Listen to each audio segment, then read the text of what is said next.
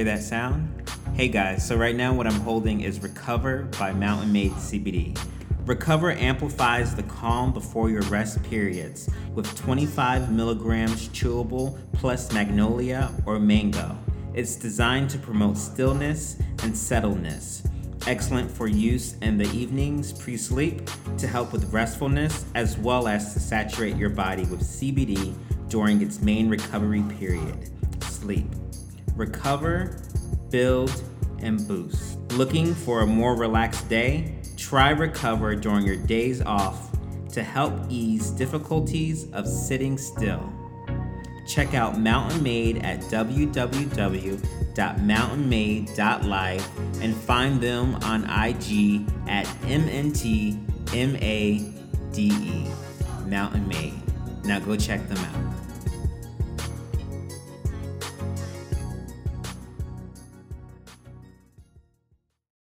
Welcome back to the Black Biohacker Podcast. Today's guest is Rama, a yoga facilitator, and I'm so happy that you're here today. I'm happy to be here too. Thanks for having me, Kumar. Yeah. You guys, we're going to talk about mindfulness today. You see it everywhere in stores, on magazines. Even before this pandemic, I was noticing that a lot of people wanted to know more about mindfulness, and a lot of people were getting into it. So I want to know for you, Rama, how did you get to this point in your life's journey? Oh, I've had a lot of help along the way. Perhaps I should share about my father. He's also a yoga teacher, and he now focuses more on corporate mindfulness. So helping individuals that live that very busy, active, outgoing lifestyle, just showing them how to slow down, be aware of the breath, be aware of the body. When those things happen, when we are aware of the breath, aware of the body, when we're mindful, we're much, much better at everything we do. So my father was instrumental in my personal development. He guided me through many difficult situations. He encouraged me to live in this ashram where I spent a lot of my time.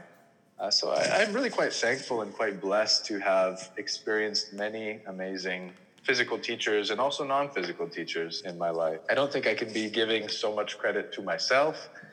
Pretty much everything that I am is a result of my teachers. So what is mindfulness? Mindfulness, to me, it's a tool. It's a simple mode of operation. To be mindful is to be more aware of yourself, of the things that you experience and why you experience them. And if you can be mindful, then in a sense, it's like seeing clearly. To see clearly, this is really the goal of all yogic practice, just to see life, to see ourselves the way that we truly are. And this is only possible if you can experience certain levels of mindfulness. You develop concentration, this single-pointed focus, and you start to see things, as I said, as they truly are. Is mindfulness meditation the same as other forms of meditation? Oh, it's so common. Anytime that we have these terms floating around the modern yoga scene, they tend to be used in ways that, they weren't intended to be used. So meditation, it's a state of thoughtlessness. It's a state of no mind. When we say I'm going to sit for meditation, usually what we're doing is just sitting there focusing on the breath, otherwise concentrating on something. And they're not synonymous terms. You could say that mindfulness, it will lead you towards a state of meditation, but the two, they don't necessarily belong in the same category. How can deep contemplative wisdom be preserved in a non-religious mindfulness training? Yeah, I mean, religion for me, it never really comes into the equation. Everything is non-religious that I do. So this is a very common thing in the present yoga community is we see all of these ceremonies, in my personal practice. I do incorporate some elements of puja, of certain ceremony. And, if you're conducting something like this, puja or a homa, it looks like you're honoring these idols, these deities like Ganesha, Saraswati. But truly, when you look at certain religions, it's not so much the names and forms themselves, but it's what they represent. Mm-hmm. And if you can focus a little more on what they represent, then you naturally cast away any kind of religious train of thought, and you just get right down to the root of it. Because there is some value in all sorts of religious practice. It's all trying to make us a better version of ourselves. Yeah. But it tends to get a little bit dogmatic. And yeah, when you bring up yoga for people who are maybe a little bit older generations, more set in their ways, it does seem like something that's religious. But the truth is very different from that. Nothing about yoga is religious. If you want to, you can make it religious, but it just takes away from the value of the practice, in my opinion. That's perfect that you said that, because it brings me into a question, kind of what I said earlier about mindfulness is being adopted by the mainstream very quickly. So do you think this helps or hinders the movement? Oh, it'll be a bit of both. It'll always be a bit of both. Anytime something moves into the mainstream, we have a lot of parrots, what I call them, that will arise. People that just repeat things that they've heard because they sound good, yet they don't really know what they're talking about. It's very prevalent because people always want to sound like they know what they're talking about. And when we give certain techniques to the masses, they start to get somewhat perverted, somewhat diluted. Sometimes they're shared in an authentic way, and then, we're able to reach many more people, which is beautiful. I've noticed when I've taken different yoga classes that the ones that are most helpful for me are the ones where the instructor or facilitator is talking about some of the history of yoga and why we're doing this pose or why we're doing this deep stretch. And the ones where we're just doing movement and it seems more of an exercise class, I get no benefit from it. So this is an interesting thing about yoga philosophy. It sounds like you take a more of an intellectual approach to the practice. Yes. You like to know why you're doing things and, where they come from, their origins. And this is really beautiful, but in a way, it's Eastern philosophy and Western philosophy. And Western philosophy is mainly just like scientific debates, people talking about various subjects, whereas Eastern philosophy is a certain result of following a certain lifestyle. So the interesting thing about Eastern philosophy is that you don't actually need to talk about it at all. Sometimes it can be helpful to discuss it in brief, but the idea is that if you do asanas, you do pranayama, you do all of these things daily, then naturally the essence of yoga philosophy, you will start to learn that firsthand. So in some ways, we can actually learn much quicker if we give just enough instruction, point people in the right direction, but allow them to uncover these kind of philosophies, these concepts on their own. Because if you keep practicing, ultimately this knowledge will come into you. I think that in Calgary here, myself, I don't really take so many yoga classes because for me, personal practice is the bread and butter. But it seems like here in Calgary, if you go take a yoga class, really what you're doing is you're taking a lecture where every now and again you change your posture or something. It sounds like the teachers are just speaking the entire time. And for me, for many other people also, silence is extremely valuable as well. So I definitely appreciate that you're not looking for like a physical practice. You're not just looking for exercise. You actually want to know something about yourself, about the body, about yoga philosophy. But yeah, in my experience, it's been so beneficial, so valuable to just bring people like a couple steps towards the goal, but not really talk so much about what's going to happen and just let them have that experience on their own. I think this is one of the things that our students appreciate about our physical programs, is that they're able to learn with a certain level of scaffolding, a certain level of guidance, but also come into these understandings for themselves. Things like that, they're so valuable when we learn them ourselves. So for the listeners who don't understand what it means to be mindful, can you tell us the foundations of mindfulness? Yeah, so there's a general progression or a general path that we follow with regards to spiritual improvement, but also just personal improvement. You say you move from gross to subtle, from physical to non-physical, from tangible to intangible. And how one should approach a new mindfulness practice is to start with techniques that are very easy. to experience, very easy to actually digest and practice on a daily basis. And these can be things, dependent upon one's personality, things like a body scan, where all you would do is lie down on your back, maybe seated in a chair. Ideally, you have some recording, at least in the beginning. You can give body scan to yourself eventually, but you just sit there, lie down, you listen to these instructions, and you allow your mind to move to the areas that you're being told to move to.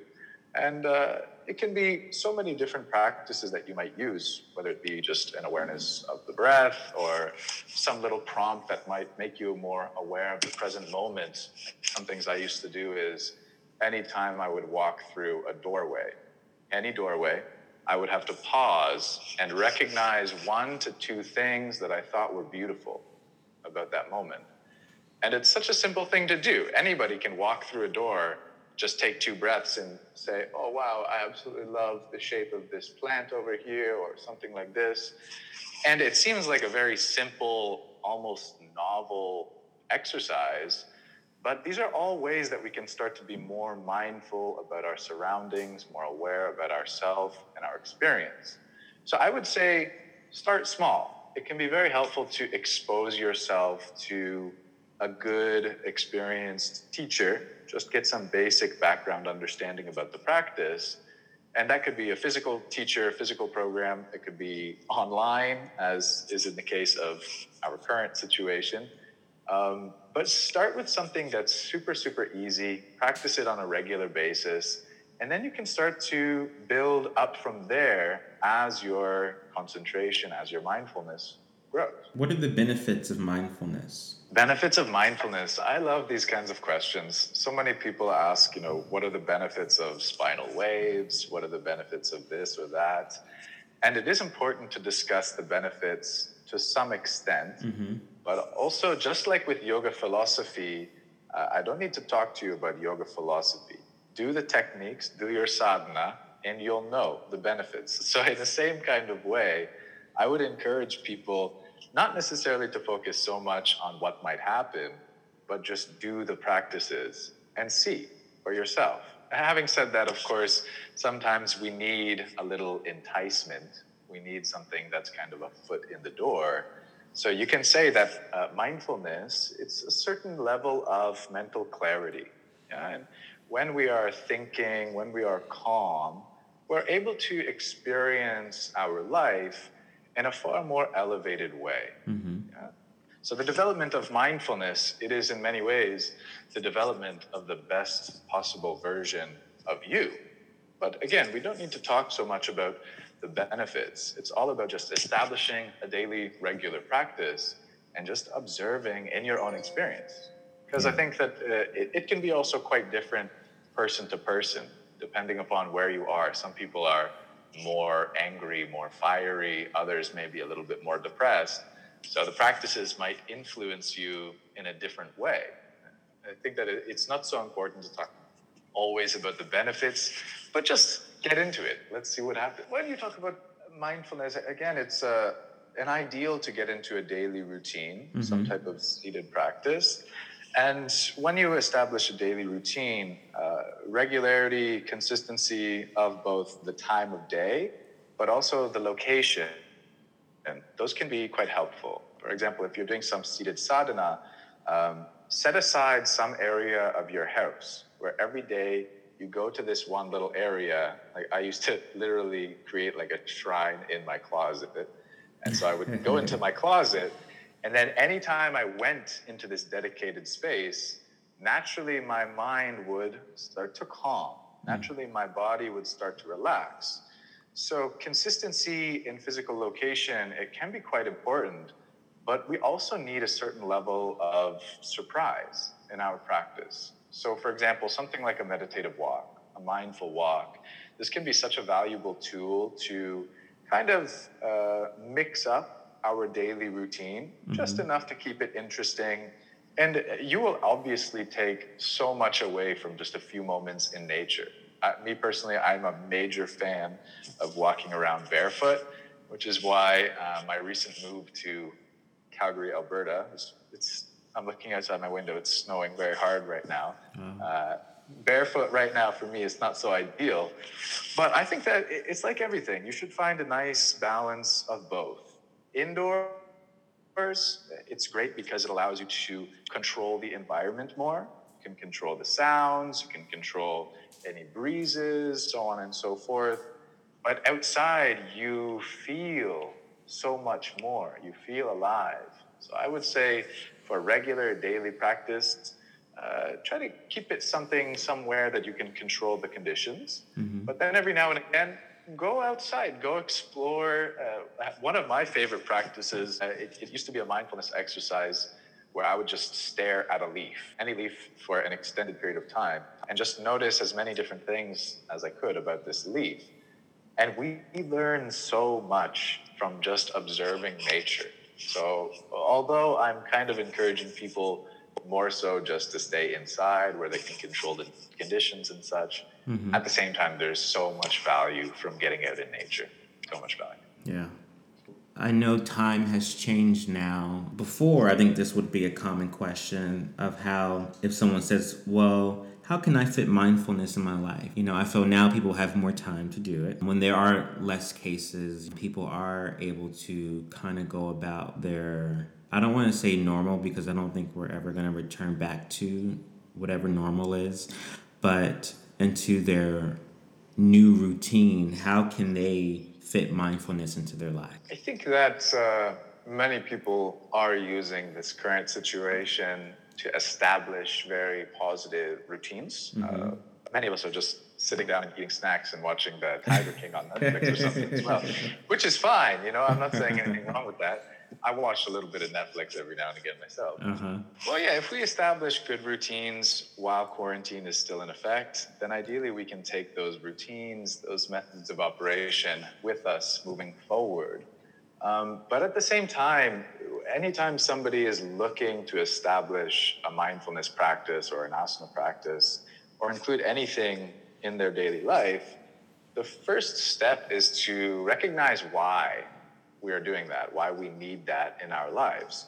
So for many individuals, if you just recognize how these practices might be able to help you and you focus a little bit on what you stand to gain or where you stand to go, then naturally you'll start to include them on a more regular basis. And it's kind of a snowball effect where when we are just starting out, it can be, we're met with a lot of obstacles about the practice. I would rather spend my time doing this or that. Why do I have to sit in the morning, sit in the evening? But once we start to really feel how these techniques are helping, how these techniques are changing our experience of life, then we don't need to fuss so much about how to work them into our daily routine. Once you really taste the benefits firsthand, then naturally you'll do whatever you need to incorporate that on a daily basis, whether that's waking up earlier, going to bed later, carving out some time in the middle of the day to just be alone and sit and such.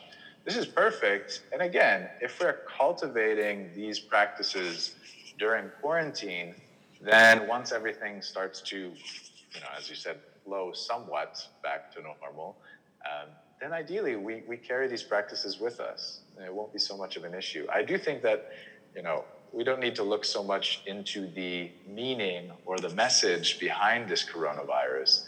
But I do think that we're always being given exactly what we need in order to get what we need to get out of our experience of life. So I think that if we're using this time effectively, moving out of it, we can really make something special for ourselves. What should one do when their mind wanders off thinking about various things during meditating? For instance, the monkey mind. Yeah, so we all have a little bit of that monkey mind. You see, my monkey mind jumped off to my beautiful partner Shakti there, interrupting the last question. But yeah, the idea is constantly bringing the mind back. It sounds like such a simple thing, but probably for me, one of the best mindfulness practices or meditative techniques for modern populations is japa. Japa is the repetition of a mantra. And the idea is that you just repeat this mantra over and over and over and over again until it becomes the only thing that exists for you. But in the beginning, it's like we're repeating the mantra, and then the mind is suddenly thinking about dinner or chocolate cakes or something like this. So the mind is always jumping in every which direction. And it's just because, this restless monkey mind, drunken horse, it's a car without a real driver, So we just need to start taking control over our mind. We need to time and again, when it jumps away from the object of focus or the object of mindfulness, we just bring it back. We bring it back to the mantra, or we bring it back to the breath, bring it back to whatever it is that you're focusing on, the body scan, so on and so forth. And eventually, we're able to hold our mind, we're able to hold our concentration on that single point for an extended period of time. And when that becomes a choice, when it becomes a choice to truly focus on only one thing at exclusion of all else, this is when truly beautiful things will start to happen. But it's quite a learning curve in order to get to that level.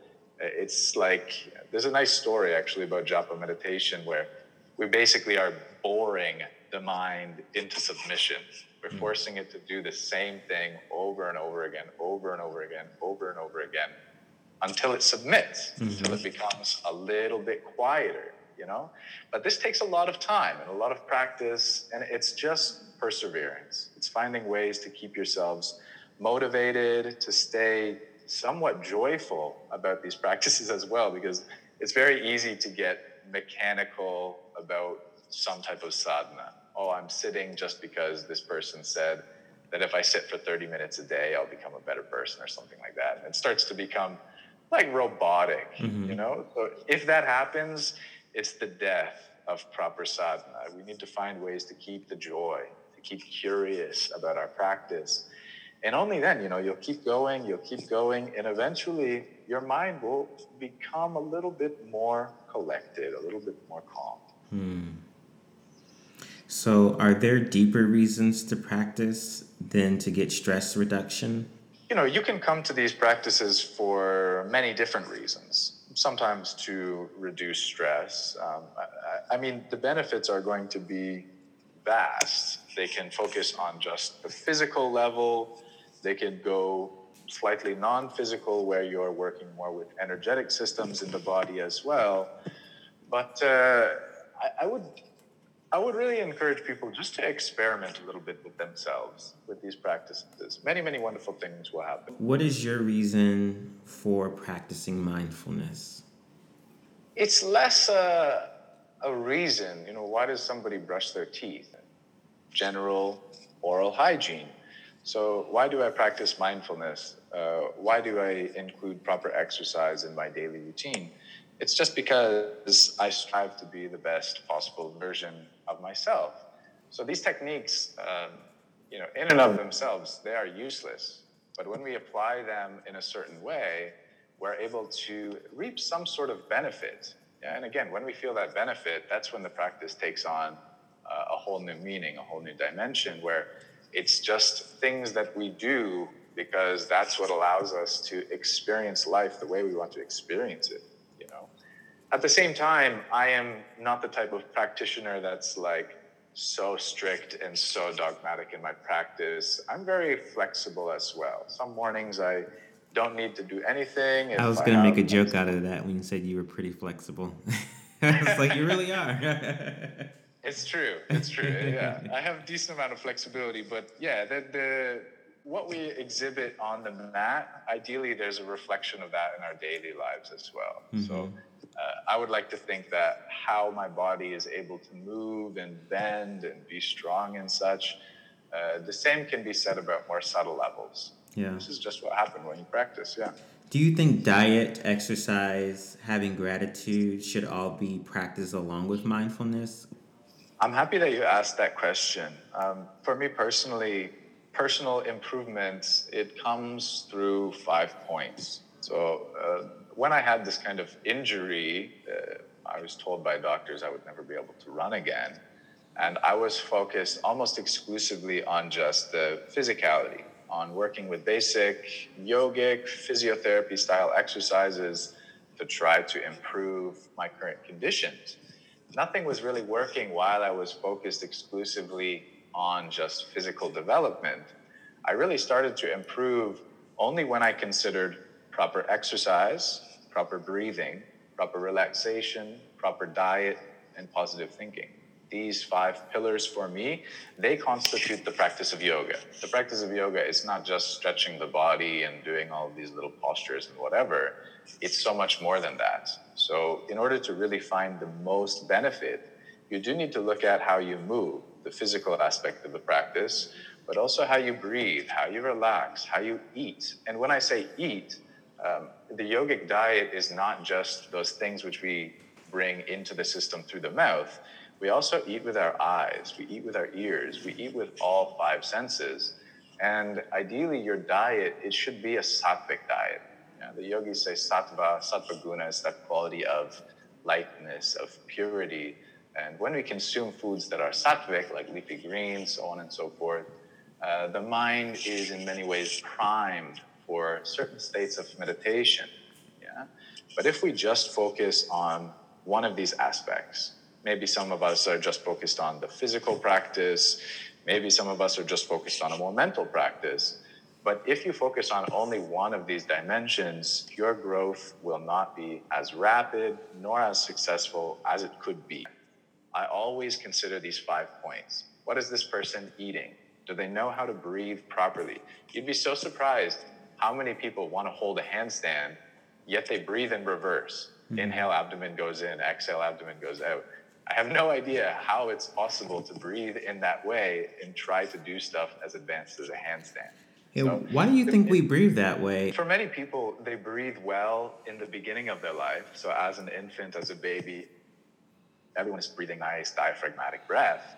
But then it seems to be like when we start to hit puberty, kind of when there's like this sexual tension that starts to arise, mm-hmm. that we notice people are looking at us and such. And I think that this reverse breathing pattern, it comes one part just from general nervousness, from social anxiety.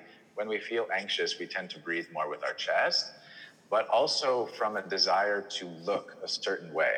I see many people that like walk around with a soft Uddiyana Bandha, pulling the navel in and up kind of thing, just to have like a more slender waistline.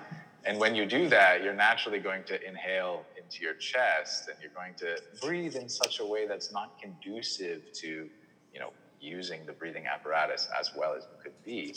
So many different things that will happen, but I would say it's close to 70% of the population that need a little bit of help with just basic breathing. And I mean, it's a bad thing, but it's also a good thing if you recognize the simple fact that if you correct this breathing pattern, your experience of life will become so much better in such a short amount of time. You don't need to change anything else about your life. You don't need to eat better. You don't need to move better. You don't need to do any of that stuff. Just fix your breathing. Mm-hmm. And you have no idea how much more joyful, how much more blissful your experience will be. And then all those other dimensions you start to include as well. What type of exercise, if someone, they don't feel comfortable doing yoga or they feel that they are too out of shape, what exercises would you recommend? If it just could be as simple as just walking around the block, or stretching, because that can be a form of exercise, or... Absolutely. I don't think that a physical routine needs to be a lengthy ordeal. Mm-hmm. Actually, if I speak about my personal practice, I share a lot of very advanced looking physical skills through social media, but my personal practice is almost entirely non-physical. I don't do much in the way of physicality. My strength tends to come from a slightly different dimension. But the idea with this physicality, it's things like spinal waves, like shoulder cars. These are very basic, simple, fundamental exercises that they take me no more than 15 minutes every day. They're pretty enjoyable to do as well. Can you explain what they are? Yeah, absolutely. Well, I should mention that I have inside of our Becoming Balance app a whole plethora of tutorials and stuff to explain this in detail. Mm-hmm. But a shoulder car is probably the most fundamental physiotherapy style exercise for overall shoulder health. The name itself, CAR, it stands for Controlled Articular Rotation. And the idea is that we move the shoulder or the scapula specifically through 4 different potential movements. We move through elevation, depression, retraction, and protraction. And we learn how to control specific pieces of our anatomy during that movement pattern. So the idea is that eventually we learn how to find full functionality of the rotator cuff of the shoulder itself, and we eliminate any kind of clicking, sticking, tightness, instability, just with this one exercise, if it's performed well. I usually do around 5 CARs on each side, and the technique is quite simple. You would basically start with your arms relaxing alongside the body. You would do it one side at a time. You would think about like reaching your right fingertips down to the floor, and then as you inhale, moving your arm into a forward position, bringing it all the way up to an overhead position, reaching as tall as you can. Then there's a specific rotation you would want to find as you start to move the arm behind the body. And the idea is most people will experience significant imbalance when the arm is moving forward compared to when the arm is moving backward. The shoulder itself, we tend to have strong anterior aspect of the shoulder and very weak posterior aspect of the shoulder, mainly because human beings were always pushing away from the ground, especially in yoga. It's only ever a push pattern. We very rarely pull, and therefore it tends to be that the back of the body and the biceps, they're a little bit weaker than the chest and the triceps. So it's just becoming aware of these natural imbalances and then finding very basic, very simple exercises that will help you to overcome the natural imbalances of the human body. So I think for me, I'm a very unique situation in that I formerly studied functional anatomy and physiology. So figuring out how to do some personal training, how to get people to perform functional movement patterns, but then also living in a traditional Hatha Yoga ashram for a period of 2 years, it's given me the background, scaffold of anatomy and physiology with these more ancient, eclectic Eastern practices and kind of fusing the two together to create a modern approach that utilizes traditional techniques and modern functional movement just to create a very, very effective, very short workout that we can all do to establish a certain level of just baseline well-being. So at least for me, it doesn't need to be so long that you're working every day. I recommend finding 15 minutes in the morning where you have to ask yourself, what do I want out of the practice? Do you want to build strength? Do you want to become more flexible? Are you looking for aesthetics? Are you looking for maybe more mobility through the spine? Whatever it is that you want out of your practice, and you can kind of move through this in phases where, for the first month you want something, second month you want something else.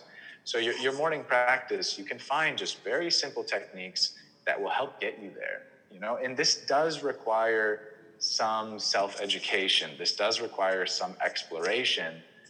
I think that all too often modern practitioners, we're looking for things to be fed to us. That's why I love living at this ashram so much, is that I didn't have to think about my spiritual practice. I didn't have to think about anything. It was just 6 a.m, somebody would ring a bell at the ashram, big, huge bell, and then you'd go sit for meditation, and everything was just being given to me in that type of community.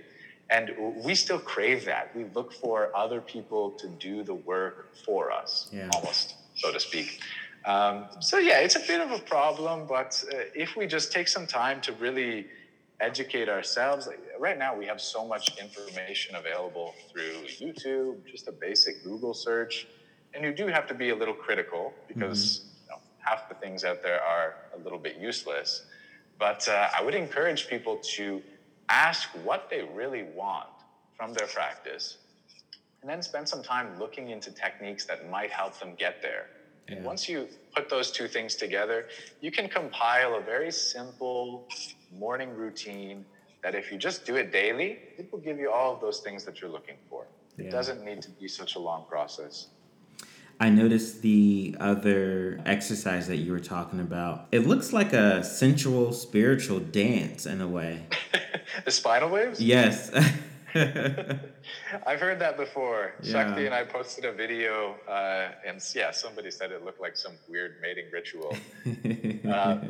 This is, in my experience, it seems almost like, the things that look the strangest tend to have the most value. Mm-hmm. There are so many things like shaking, for example, just basic shaking. It's a way to activate the lymphatic system, release a lot of toxins from the body. But Shaking like also, how dogs shake? yeah, well, I mean, every animal will shake. Mm-hmm. Dogs are a great example, but literally everything in the animal kingdom will shake as a way of either releasing tension or just shifting energy from one form to another. But we humans, given that we have conscious choice, we tend to move a little bit away from our animal instincts sometimes. But my practice, it evolved in such a magnificent way when I started to incorporate different styles of shaking. There's some vertical shaking where you're just working to like shake every piece of your body just straight up and down. There's a few rotational styles of shaking that you can use to get more into the elbows and shoulders. And I use this shaking as a warm-up. I use this shaking as a cool down. I use this shaking as a form of preparation for my seated sadhana. You can use it in so many different ways. But again, if I was to just do some of these shaking things in public, people would probably look at me and be like, what the hell is wrong with this guy? Yeah. He's doing some crazy looking thing. So yeah, the spinal waves, the shaking, so many things, they look strange. Sometimes they even feel strange, but they have significant benefit if we start to include them on a daily basis. Yeah. What is one thing that you are most thankful for that is currently going on in the world right now? Most thankful for, it would have to be the level of connectivity that's currently, it's not necessarily being forced upon society, but we love staying in touch with family and friends. And in my own personal experience, I've been teaching yoga internationally for almost 7 years now. And a large portion of that time, I was traveling completely on my own, shifting from one city to the next every week, always on my own. I would see my family maybe once or twice a year, and I'm not the kind of person that's so much into the digital forms of communication. But present day, it's been a really nice treat. I'm having like Zoom conversations with family and friends, like talking to grandparents and all kinds of loved ones that I would otherwise not be connecting with. And I think that, really we are starting to connect on a totally different level.